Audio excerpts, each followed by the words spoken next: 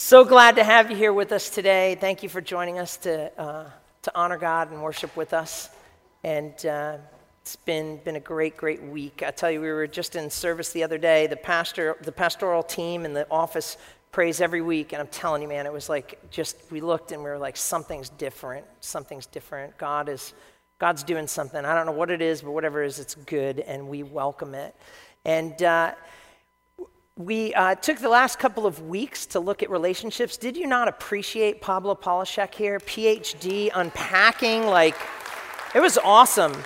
You know, and it was a reminder that when a relationship is spiraling downward and each person in it is feeding the negativity, that the one that changes it is the one that chooses to be more mature, and we sow in the right direction, and in time we can totally reverse something and honor one another and love one another, and there's always hope. There's always hope in Christ. And so with relationships and that topic coming to an end, I felt after coming back from Israel, I wanted to share one kind of message that really rekindled in my heart when I was there. But in the next few weeks to come, I want to introduce you to a new series we're going to be doing, The Original Spoken Word, which is the prophets. This is the least read and the least preached portion of the Bible, and yet it is one of the largest corpuses in all of Scripture. And they are the covenant callers. They are the ones that call us to the carpet, that refine us and bring us into change. And we just said, Lord, we need the voice of the prophets in our world and in our life today. So we're going to, throughout the year, there are things that show up, like Easter. We're going to focus back on the Passion of Christ, and we're going to preach on the death and resurrection. Amen. The resurrection of Jesus, the only one who ever defeated death, hell, and the grave for us.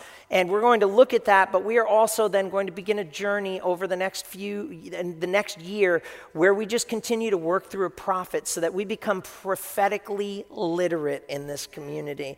And I want to tell you something. If you're not here Wednesday nights, I understand you're busy and you have jobs and you've got kids and all that kind of stuff, but you are missing out on an incredible experience here. We have Bible college professors that are proficient in Greek, Hebrew, in Scripture, and they teach people about the Word of God 24/7. That is their expertise. And this week began 2 Peter with Pastor Ben Phillips. He is a professor at North Point Bible College. We finished off with David Munley talking about 2 Timothy. And so I don't know what it is with these second epistles, but I kind of joked with him because those of us that are in scholarship, I kind of leaned into him and I said, hey, just for the record, 2 Peter just barely made it into the canon. And he just and then he pointed out something which is amazing, that in the original language in the book of 2 Peter, it refers to Jesus as God and Savior, and that the way that it's written is that it's one person. Jesus is our Lord, our Savior, our God. He is Lord God Almighty, and anybody that resurrects from the dead definitely has the credentials to back that. And I was just really excited to walk away with some powerful truth from that book and look forward to what we're going to see over the next few weeks. So I encourage you, come here. You won't leave here empty. You'll leave here filled and blessed. And as we begin to start the original spoken word, you guys know how spoken word is this new big thing. And it's not that new, but it's like the new rap, right? My name is Paul. I'm 5'7". Best believe I'm going to heaven, you know? So I can totally rap, man. There it is. Maybe not, right? But we're going to, this is the spoken word. Like no prophecy came by the will of man, but holy men spoke as they were moved by the Holy Spirit. And we have God's will and God's word through the prophets, and we are going to let it rip open and rip into us and rearrange our life and let God speak things for our growth and our development and our maturity. So get ready. This is going to be awesome view of God's word in a very unfamiliar place. And this church, my hope, my prayer is that we will be the most prophetic book literate community in New England by the grace of God. And that's not a brag, that's just a grab, but it's all that God has for us. We preach and we want the full gospel. We want the power of the Spirit. We want the love of God. We want all of those kind of things. And the full gospel includes the prophets. And so we're going to just definitely run into that. And to prep for our message this morning, I just have a sort of an interlude here of what I believe to be the funniest woman that ever walked the face of the earth. Take a look on the screen as we prep for our message here with this brief video clip. Take it away, media.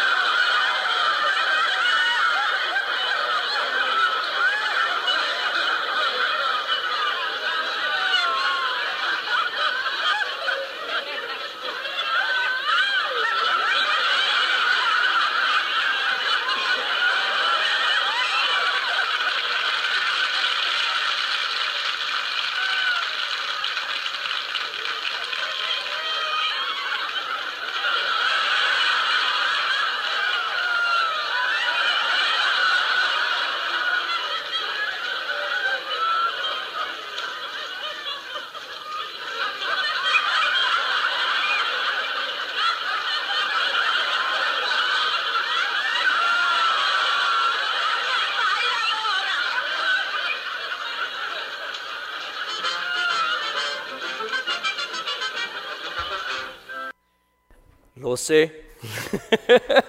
What does that have to do with service? Absolutely nothing. I just wanted to show it to you. God has a sense of humor. No, actually everything. I want to talk to you today about Gethsemane and talking about communion this morning and the great relevance that this has for our life here. And so if you would grab your Bible and turn to Matthew chapter 26, starting at verse 26.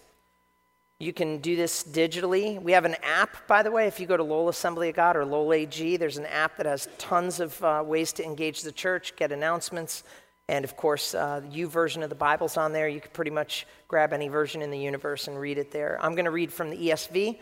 Those are the ones that are in front of you. What page number is that, by the way, on the ESV book there? 923. Isn't that great? What church gives you the page number in the Bible, right? Page 923. This is the book of Matthew, first gospel and first book of the New Testament. And the story of Jesus as he's about to face the cross and the place of prayer that he goes to in the Garden of Gethsemane. The night before, or the evening there, he is in with his disciples in a place partaking of Passover. And we celebrate it as communion, but it was clearly Passover here for 1,000 different reasons and some great truth that God has for us here this morning. So if you'd pray with me, we'll read immediately following. Lord, let your word do its work. Change us. Help us embrace all that you have for us. Lord, help us to make space and change that we need in order for you to do what you want. And we give you permission for all of it in your name. Amen. Now, as they were eating, Jesus took bread, and after blessing it, he broke it and gave it to his disciples and said, "Take, eat, this is my body." And he took a cup, and when he had given thanks, he gave it to them, saying, "Drink it, all of you." One of the gospel writers wrote, "Drink ye all of it. For this is my blood, the blood of the covenant, which is poured out for many for the forgiveness of sins. I tell you, I will not drink again of the fruit of the vine until the day when I drink of it anew in my Father's kingdom." And when they had sung a hymn, they went out to the Mount of Olives. Then Jesus said to them, "You will all fall away because of me this night. For it is written, I will strike the shepherd, and the sheep and the flock will be scattered. But after I am raised up, I will go before you in Galilee." Peter answered, "Though they fall away because of you, I will never fall away." Jesus said to him, "Truly, I tell you, this very night before the rooster crows, you will deny me 3 times. Peter said to him, "Even if I must die with you, I will not deny you." All the disciples said the same.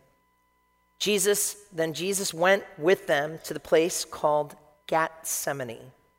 And he said to his disciples, "Sit here while I go over there and pray."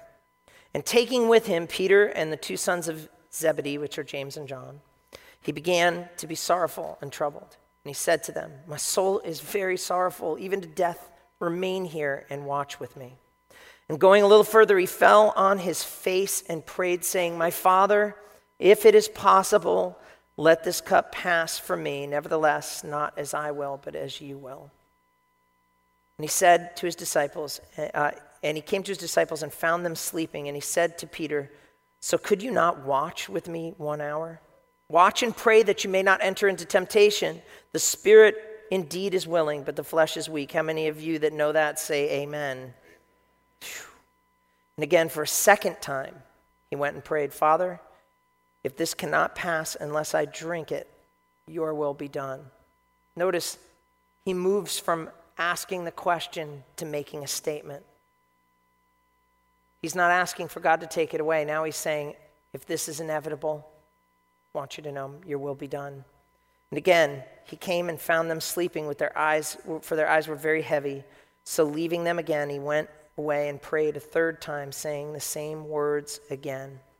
And he came to the disciples and said to them, "Sleep and take your rest later on. See, the hour is at hand. The Son of Man is betrayed into the hands of sinners.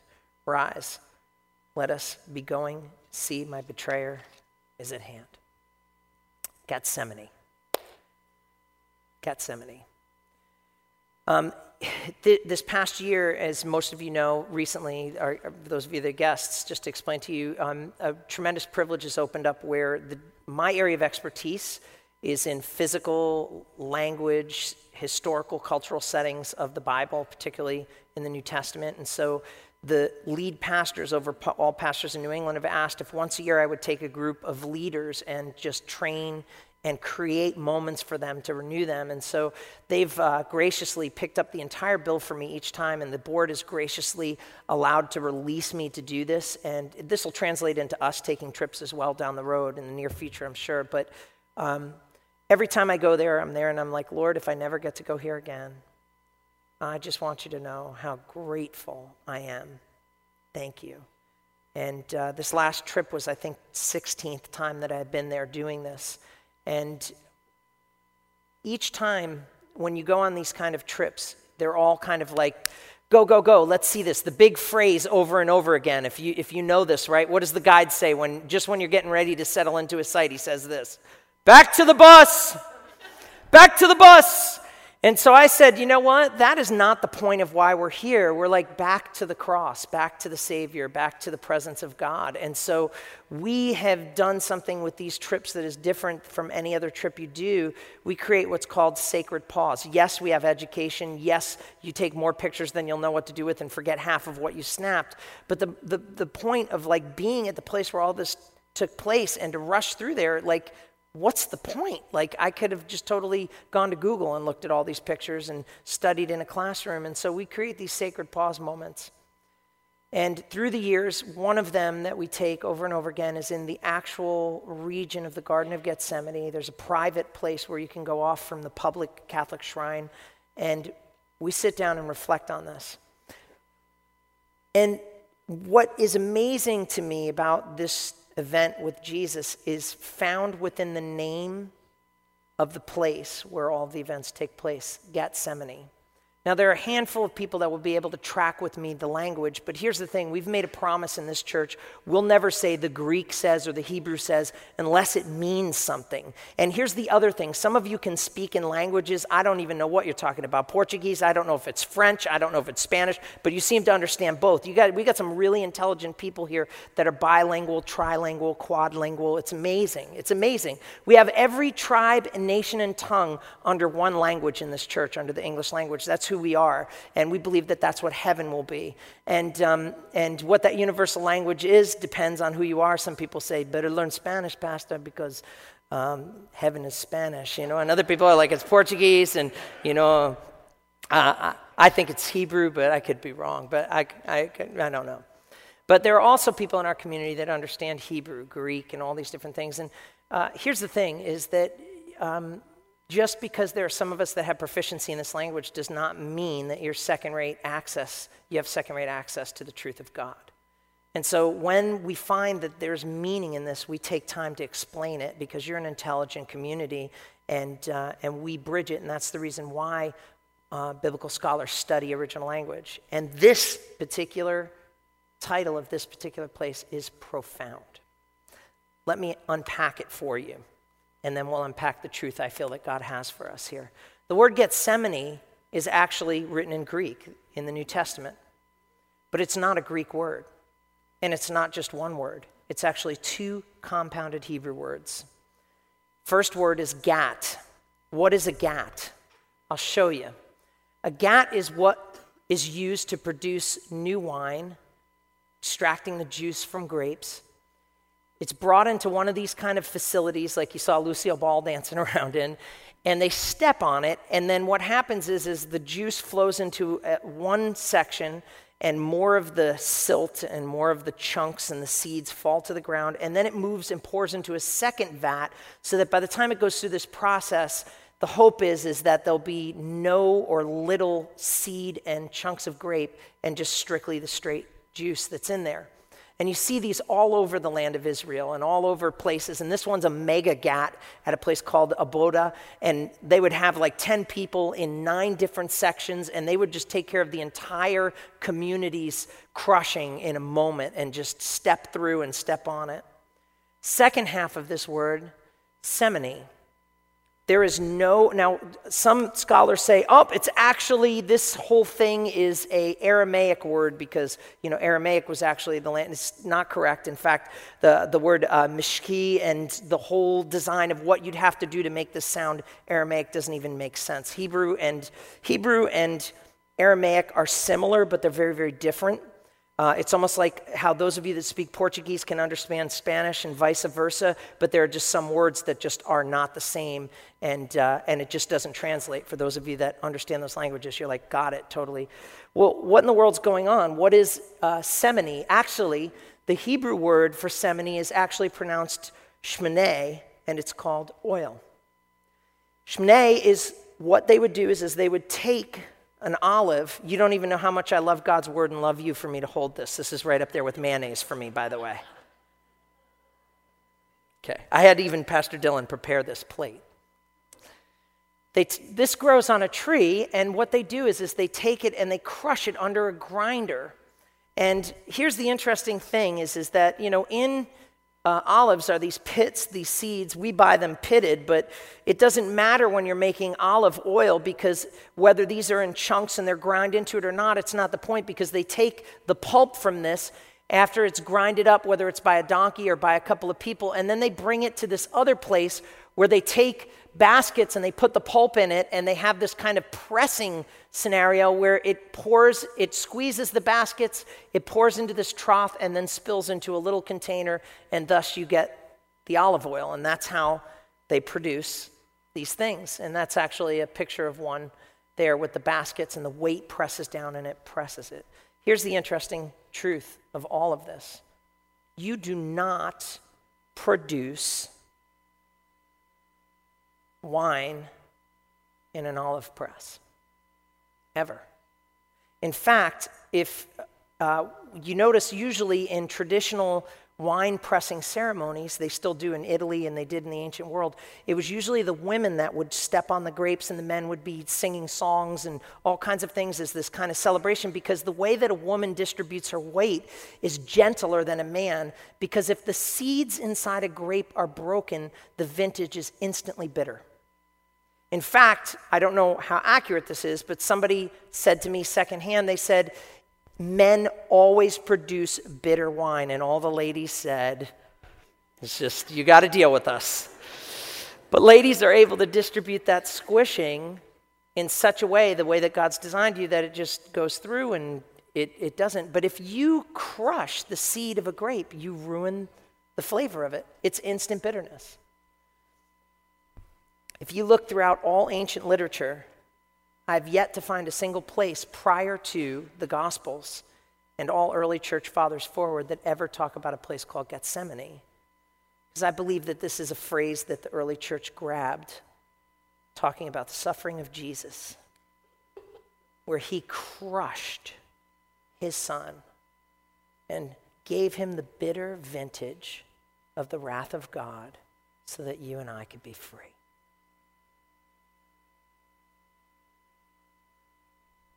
Gethsemane. The Bible says that there was a garden. I'm going to let you guys take over from here forward if you'd kind of track along there, but look at what it talks about the place. There was a garden. It says about Jesus, it was his custom to go there. And look at Judas. It says that Judas, who betrayed him, also knew the place, for Jesus often met there with his disciples. What's interesting is 3 times a year, traditionally, devout Jewish men and women and families would descend upon Jerusalem, and they would celebrate the 3 feasts of Pentecost, Booth, and Passover, and they would celebrate these within the city limit. The Passover at that time was eaten within the city limits, so all along the hillsides, people would have a great camp-out session. And so Jesus would come to this place, almost like, how many of you ever go to Soul Fest? Please, will you release your campsite for me? I can't get in there, because there are families, they get campsites and they keep them for eternity and they give them to their children, and then I'm sleeping in a field near a brook in a van down by the river. Some of you got that. All right, so anyway, but they would do this, and Jesus had this spot where his family and his disciples, and he would, and isn't it crazy when it comes to betrayal? First of all, an enemy cannot betray you. It's impossible. Betrayal only comes at the hand of a close and dear friend. And Jesus took Judas in, knowing who he was and what he would do, and still loved him. And Jesus took you and me near him, knowing what we would do, and still loved us. I need that in my life. I need that kind of love. It's a hard example to live up to, but yet that's what Jesus did. And Judas leveraged what he knew about Jesus against him, and still he loved him. And Jesus comes in and he takes up the cup of suffering. And the verses are spelled out there for you, but 3 times it says, Father, if it's possible, take this cup from me. Lord, if you're able to, nevertheless, over and over again, not my will, you'll be there. I think every single one of us in this room has had a moment in our life where we were facing a humiliating, a exposing, a painful, a difficult situation, difficult time, and we said this prayer. We said, oh God, if you can just totally remove this situation from me, please do it. I'll serve you all the days of my life. But not many of us have been able to add on to it what Jesus did. Nevertheless, not my will, yours be done. Those are difficult words. And they were as difficult for Jesus as they would be for you and me, because although he was fully God, he was also fully man. And he looked death and suffering in the face and said, your will be done.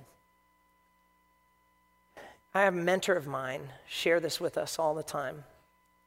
And he said it like this. You've probably heard it before. Paul, he said, until the pain of remaining the same becomes greater than the pain of change, change will never take place in your life. And he used to say, pain now or pain later. And there are so many times in my life where I knew the pain of change was upon me, but yet when it comes to pain, I think all of us are procrastinators. And it reaches that moment of critical mass. And he said, Paul, don't wait until pain becomes greater than the pain of change. He says, why not change now and pain later and pain less? Let God have his work in our life. You know, Jesus never promised he'd take the pain out of this life, but he did promise that we'd overcome it if we trust him and we obey him and we yield to him. He said this to his disciples. He said, in this world, you'll suffer. But take heart, I've overcome the world.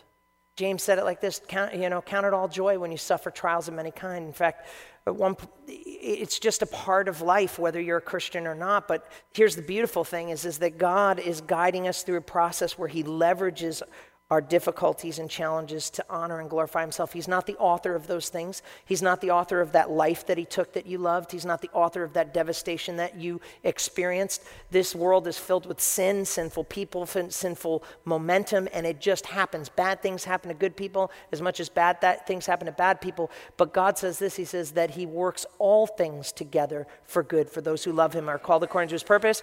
And so you can say, like my friend said all the time, it hurts, but it hurts so good when God is behind it. He's not the author of it, but he's the leverager of it. And suffering's subjective, isn't it, right? You ever hear this? It's a middle school thing. I just want to die. All right, here's the one. I'm starving, right? I'm like, kid, you ain't starving. You look like you could go 2 months in Sudan before you have any worries whatsoever. In fact, we need to do a field trip with American middle school kids and send them to the Sudan for a couple of months and then bring them back and, be like this. We're not suffering. We're not dying. But think about Jesus. Jesus was not like, I feel like. He's saying, I don't want to die. And then the Bible said this, that he went everywhere, going about everywhere, doing good. Who would not want to extend that stay and that good that was happening? And yet his prayer was, I don't want to die. I mean, it's noble for all of the heroes that we have of people laying down their lives or whatever, but if they could have chose it, I don't think that anyone would want to sacrifice their life. They would want to live it. And here, Jesus' life was like pure good. And yet he lays it down. And he's in the garden and he refers to a cup and he says, Father, if it's possible, take this cup from me. See, this wasn't the cup of communion that Jesus was facing. This was the cup of God's wrath. In fact, there are all kinds of references to cups. In fact, In the Passover, there are 5 cups that are partaken of in the Jewish tradition, and the 4th one that Jesus was talking about is called the cup of redemption. But the cup that Jesus is praying that he doesn't have to drink is the cup of the wrath of God against sin. In fact, you read all throughout the Old Testament in all these different places, like Psalm 63 and 75:8, and let me just read a couple of them, where the cup of God is referred to not in a good way, but in a very bad way. And he says, "You have made your people see hard things. You've given us wine to drink and made us stagger." Psalm 75 says this, "For in the land of the Lord there is a cup with foaming wine, well mixed, and he pours it out from it, and all the wicked of the earth shall drain it down to its dregs." Jeremiah put it like this, "Take from my hand the cup of wine of wrath, and make all the nations whom I send you drink of it." And in the book of Revelation, it says that if anyone worships the beast or the image that receives a mark on his forehead or on his hand, he also will drink of the wine of God's wrath poured out full strength into a cup of his anger. See, God hates sin. And here's the thing about the 21st century Jesus that is so mixed, and why we need to spend time in going through the prophets, is that we think that God just deletes his anger and his wrath and writes love on there. God never gives up his love for his anger towards sin, and neither does he ever give up his anger towards sin for his love. He satisfied them by taking it out on his son Jesus so that you and I could be free. And this is why I love Jesus. See, I don't know about you, but a lot of times in my life people say, "I love you, man. I'll be there for you." Why is it that everybody says that when it doesn't matter? And then when you need them, where are you, man? Bro, where'd you go? Where are you? See, people will always be there when you don't need them and never be there when you do. That's just human nature. But the Bible says that the Lord is an ever-present help in times of trouble. And here's the beauty of what's going on here. When he is with his disciples, and he is passing around this cup with them, it's the cup of redemption. Redeem means to buy back. Probably the easiest way in our 21st century world of knowing it is basically selling something to a pawn shop because you desperately need the money to pay the bills. But then after you use that money for the bills, you save and scrape together because that item that you pawned off is incredibly valuable to you sentimentally, with your heart. And so now you need to run and buy that back before somebody else buys what already should belong to you. And that's what God did with us. He redeemed us. And it says in the Gospels, right? Or it says in the New Testament, you've been redeemed, but not with silver, not with gold, but with the precious blood of Jesus Christ. God bought back you and I to himself, satisfying his anger and his wrath towards sin, taking it out on his son through the cross, and resurrecting him so that those that believe in him, though we die, yet shall we live. That we can be made right with God. How many of you walk in here and you're just like, I'm just not right with God? I mean, I'm not, don't raise your hand, please.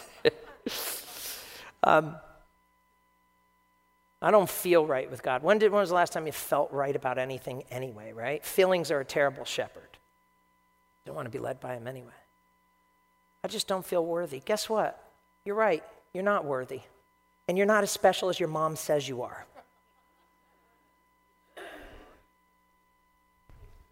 You're not worthy, but you're not worthless. That's why Jesus died for you and I. He died to make us worthy. I don't know what that means, but it sounded like hallelujah in Spanish there. Hey, I'm so grateful for Jesus. And here's the funny thing is when it comes to following God, and whether you're a Christian or a minister or Bible college professor or Bible college student or wherever you're at, we always overestimate ourselves. The two brothers that he pulled aside, James and John, right? At one point, their mom goes up to him, and another point, it seems like they go up to him, and they're like, "Hey, Lord, I want to be your right-hand man, and my little brother, he can be your left-hand man." What is it with you older brothers, always controlling the situation and giving us leftovers? I'm just talking from a very disturbed younger brother here. He's like, you can let my little brother sit on your right hand, but I'll be left hand, but I'll be your right hand man. And then Jesus looks at him and says, "Can you drink the cup that I drink?" He's talking about the cup of wrath. You think? And then they say, "Well, yeah, of course we can," right? Sometimes how ignorant we are. I think it's more ignorant than arrogant. I think we got God all figured out. We think we know how we'll respond. They took off just like everybody else in the garden. No, he says, well, guess what? For your news, you will drink the cup that I give to you, but whether to sit at my right and left hand, be my right-hand man and my left-hand man, that's really for my Father to give. So you get the cup, you don't get the work perks. It was a cup of agony, man. Beginning, it says that in agony, he prayed more earnestly, and his sweat became like great drops of blood falling to the ground. He says to us, can you drink this cup? We can say we think we can, but there's no way we could have handled this cup. And he sweats. I mean, he's sweating drops of blood, and I know I'm kind of being a little bit allegorical and metaphorical for my scholarly friends that are here, but man, it was almost like Jesus was that grape in the grip of agony, and he's dropping, and God is crushing and squeezing him, and under so much duress that he's dropping sweat mixed with blood. I've had some really fearful and worrisome moments in my life, but never that intense, because he knew what was coming. And yet the Bible says this in Isaiah 53, verse 5, he says, he was crushed for our transgressions. I'm so grateful for Jesus. And the only cup that this world could even offer him when he was on the cross, it says that they mocked him and they offered him a sponge dipped in wine and myrrh. You know, they thought he said he's thirst, and they're like, ha, ha, ha, let's just give it to him. And they would put myrrh in there because it would kind of be like take the edge off the pain. And yet what does he do? He refuses it. That's the best drink you and I can offer God, is a mouthful of mockery. Oh, not openly, not directly, but we come before him and we're like, Lord, I'm yours, I love you. And then we find ourselves falling back into the same pitfalls, the same behaviors, the same traps. And yet here's the thing, God knows what you are not just as much as he knows what you are, and he still loves us. He still loves us. See, when he was offering that cup in the Passover meal with the disciples, it was the fourth cup. It was the cup of redemption. And in fact, it's the coolest thing, and maybe we'll bring in somebody from like Chosen People Ministry or something to do a Passover again. But when the Jewish people celebrate Passover and this cup is brought out, they read Exodus chapter 6, verse 7. Listen to this. Say therefore to the people of Israel, I am the Lord, and I will bring you out from under the burden of the Egyptians, and I will deliver you from slavery to them.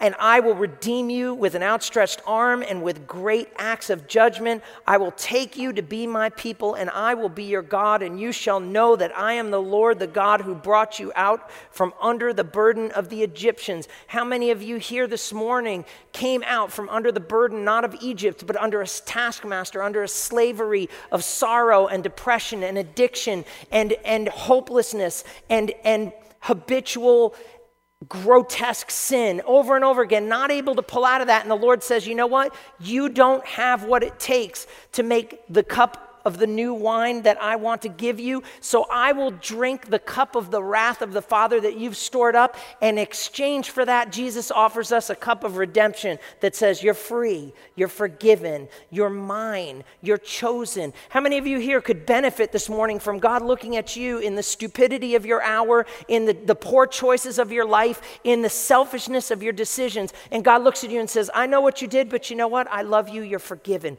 Drink of the cup of redemption. I'm going to buy you back. I'm going to pull you out. I'm going to change your life. I'm going to make you a new person. You don't have to be that person for the rest of your life, because I drunk the cup that you should have drunk, and I switched it for you to have the sweet new covenant that I have for your life. This is why people come by and they look at us from the outside in. They're like, those people are crazy.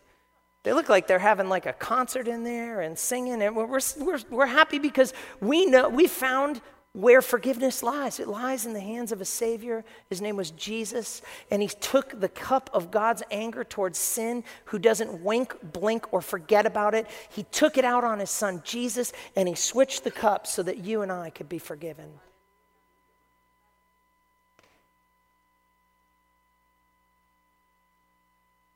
And ask the worship team to come up here, and we're going to head towards communion in a moment, but think about this. The cup of new wine, the cup of new wine and the cup of redemption There's lots of places where the Bible uses a metaphor, and you could just get crazy and run away from it. It's always important to try and keep the analogy that the Scripture's using within the context of where it's talking about it, because you can just all of a sudden grab a verse here, grab a verse there, grab a verse there. But just for entertaining me, if you would just let me do this a little bit. In Acts chapter 2, verse 13, when that new covenant was totally in full force and man was made right with God, the Bible says that he pours out his Spirit on the people. And you know what's amazing? Here's what happens. As soon as God is moving in these people, I mean, they're just totally filled with joy. They're totally, completely overtaken with not just the forgiveness. Listen, it's not enough to just be forgiven, but to know that God is on your side and God has purpose for your life. Now that will totally change you. And the power of God came on the apostles and came on the people that were there. And all of a sudden there were a group of people out there. They're like, oh my goodness, what's wrong with these idiots? They're on new wine. And Peter gets up and he says, yeah, we're under the influence, but we're not under the influence of drunkenness, debauchery, whoredom. We're under the influence of the God who's made us clean and has given us purpose back. This is what the prophet Joel spoke about. Jesus put it like this. He said, no one rips off a piece of new garment and sews it to an old cloth. He says, neither do you put new wine in old wineskins.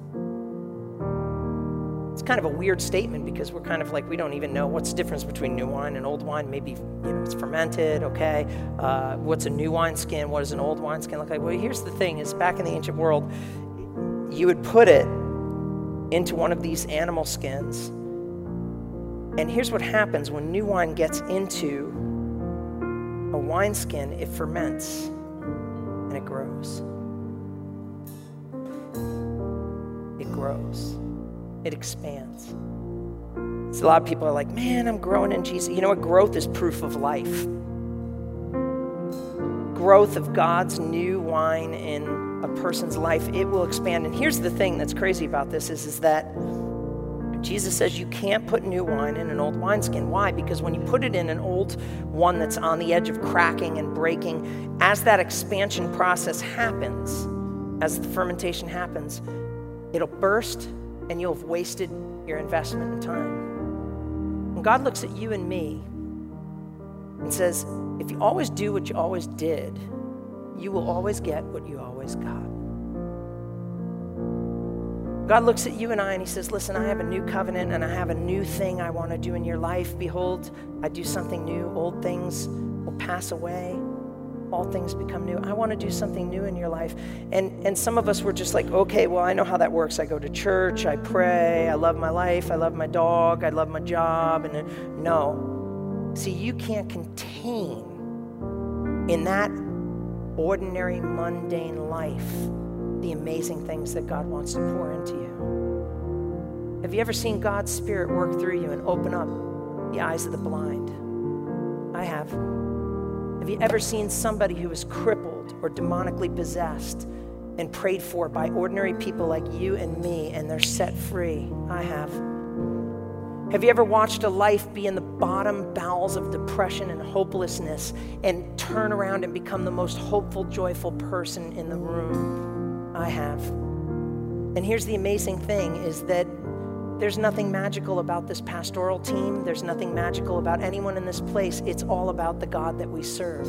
And he wants to use you the same way that he uses everybody else. But here's the thing about how this works and how it doesn't work. If you always do what you always did, you will always get what you always got. It cannot contain, you cannot contain, which means the friends that you've been hanging out with that you know you shouldn't hang out with them anymore. You need new friends.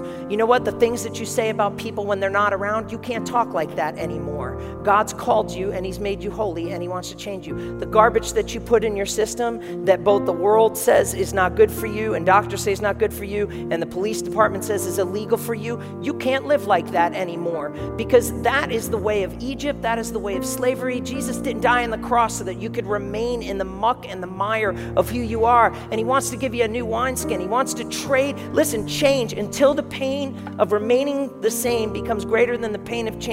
Change can't happen unless you invite God to change you. Unless you invite him. We're going to stand and I want us to partake of communion. And I want to explain this for everybody that's here. I believe within the court of law and within Scripture, the Bible is very clear. Jesus, God in heaven, became man, drank the cup of wrath, died on a cross so that you and I could be forgiven from our sins, but then did what nobody else has said would do. He rose from the dead. In fact, if you were to put the New Testament against the scrutiny of the American court system, it would be a slam dunk case. Witnesses all over the place. One place, 12 see him. Another place, 500 see him. They're like, I don't know what's going on. Listen, I believe in my heart, this is salvation. Not singing songs, not going to church. Salvation is this: if you confess with your mouth that Jesus Christ is Lord and believe in your heart God raised him from the dead, you shall be saved. That's salvation. That's the real sinner's prayer. It's not a you died on the cross for me. And there were lots of people who died on the cross. There's only one that rose from the dead. And his name is Jesus. And he drank a cup of bitter wrath of every wrong thing that you did. And he knows what you're not. And he knows what you are. And he, just like Judas, looks at you and me and he says, I love you. And I would do it 1,000 times over again and again. And Jesus offers us here today, this morning, will you trade the cup of wrath for the cup of redemption? Will you let me love you and change you? Will you let me forgive you? As the group is going through here, if you missed the opportunity to grab one of the communion cups, I want you just to raise your hand real quick. They'll find their way to you. But I'd like to pray with you real quick before we transition here. See, communion is for followers of Christ, whether you go to any kind of church whatsoever. Communion is simply this: do you believe that Jesus died on the cross for your sins? Do you embrace that? I hope. Do you believe that God wants to forgive you? Yes. Do you believe that Jesus was raised from the dead by the power of God? Yes. The Bible says that's salvation. And here this morning, I wonder if there's some of you here that need to make an exchange of cups. You've been drinking. If you always do what you always did, you always get what you got. Listen, how's that plan working for you? It's not working. If you just get enough positive thoughts in your mind, you'll change. No, you won't. You'll just temporarily change. If you just change, your city. How many of you, like me, moved from place to place to place thinking that if I moved, that would be my break and change? And I found out the problem wasn't where I was. The problem was me. God wants to break that cycle in your life here. I wonder if we could pray as a group here this morning. Whether we need this prayer or not, to give people an opportunity to let Jesus be Lord in their life. And maybe for some of you, you just need this again in your life. Pray this with me. Dear Jesus, thank you for drinking the cup of God's wrath. Thank you for exchanging that cup with forgiveness for me. Thank you for dying on the cross. I don't deserve it, but I give you my sins and I ask you to forgive me. And Jesus, if you can raise from the dead, you can raise me out of these problems. You can raise me into new hope. You can raise me into joy. You can raise me into freedom. I receive you as Savior, and I give you right to be Lord. In Jesus' name. I believe with all of my heart, if you prayed that for the first time and meant that, you're a child of God. Your life has changed. I believe if you've been far from Him and you've been trying to find your way back and you prayed that, you've just begun the first step in a great journey back and right with God. I also believe that we can totally help in that journey, and I encourage you to fill out that next Get Connected card so that we can bless you and be there for you. And if God did something in your life today, let us know about it. Let us know what we're doing is making a difference. That helps and encourages us as well. But here's what I'd like to do. I love this new song, New Wine. I want us just to sing it. We've got more than enough time, and we'll still get out of here early. I want us to sing this one more time, and then I'm going to come back, and I'm going to lead us through the process of communion. Can I just give you a practical tip here? How many of you have tried opening this and you went to get the bread and all you got was the cup, and then you spilt the cup all over you trying to get the bread? And yeah, I'm with you. If you just take this thing and you just kind of lick your finger a little bit and you just rub on the side until you get that plastic lipped up a bit, you can totally get that, and then you hold on to the big tab and you pull back. That makes it easier.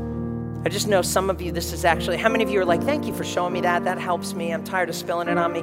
I knew this would be a very practical thing before we do the spiritual thing, but you do that. Now you're ready for step one, and then the step two will come easy. You ready to sing this song with passion? I love this, man. Jesus, bring new wine out of me. Do it, Lord. Let's sing it, and I'll be back. In the crushing, in the pressing, you are making new wine. In the soil I now surrender. You are breaking new ground. So I yield myself into your faithful hand. When I trust you, I don't need to understand.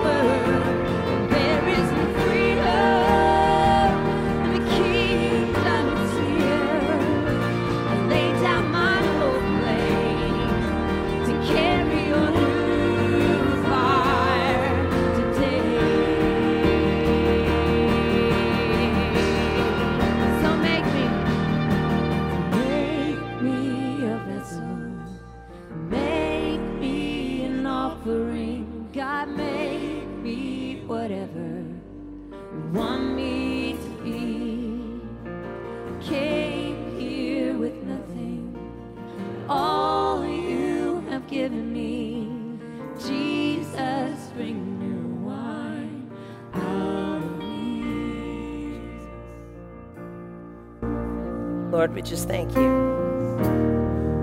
In the crushing, Lord, you became the vintage of God's wrath, and you drank it, and then you offer us new wine. We just say to you, you're Lord, we're not. Help us to learn better to follow. Help us to turn better than we do.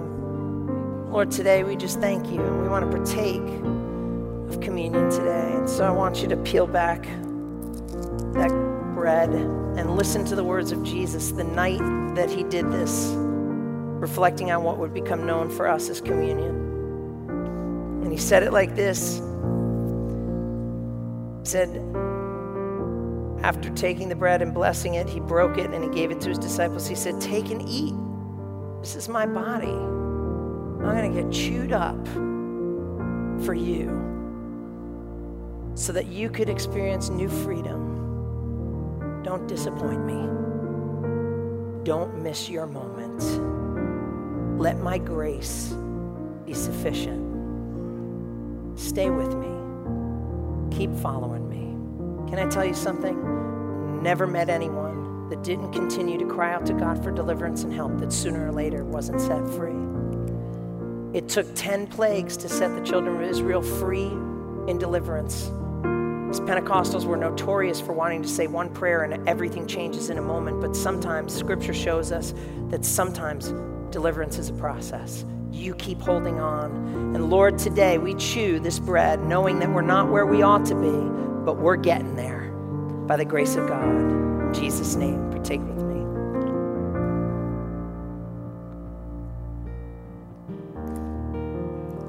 And now, for the first time without spilling it all over myself, I will peel back the cup and listen to the words of Jesus. And he took the cup when he had given thanks. He gave it to them, saying, drink of it, all of you. Jesus didn't die for just some people. He died for everyone. But he's a gentleman. He doesn't force himself on us. He invites us to trade cups. And he says this, he says, I tell you the truth, I will not drink again of the fruit of the vine until that day when I drink it with you new in my Father's kingdom. There's coming a day where I will be sitting in the presence of Jesus, and he'll smile at me and he'll hand me that cup for the last time. Say, it is finished. You may not be who you ought to be. My goodness, if Jesus is Lord of your life, you're not going to remain the same. It may take 10 plagues. It may take time. But you stand forgiven.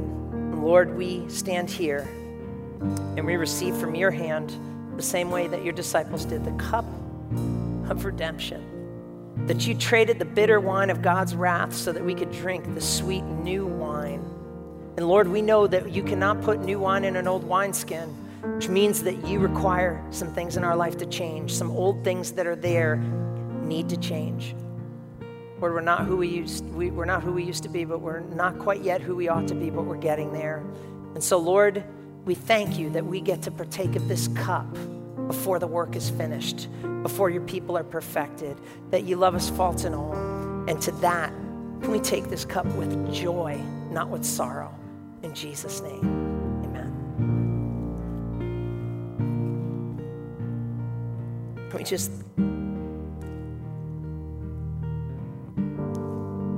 So many times communion is taken in a somber, bitter, shameful reflection. But the cup that Jesus offers us is sweet and hopeful. Listen, I don't care where you've come on the hope meter here today. Hope is part of the equation if Jesus is a part of your life. Keep him center. Keep him center. Father, in the name of Jesus, we glorify you and we thank you for these moments that we've had around your table and around your word. Lord, help us as we fall and fail, that we fail and fall forward, that it's closer to you. And help us to not miss the grace that you have us. We were never good enough and we would never be good enough. But Lord, the new covenant gives us grace, and we are not motivated out of shame and guilt and fear, but we're motivated to be the right people out of love and gratitude and joy.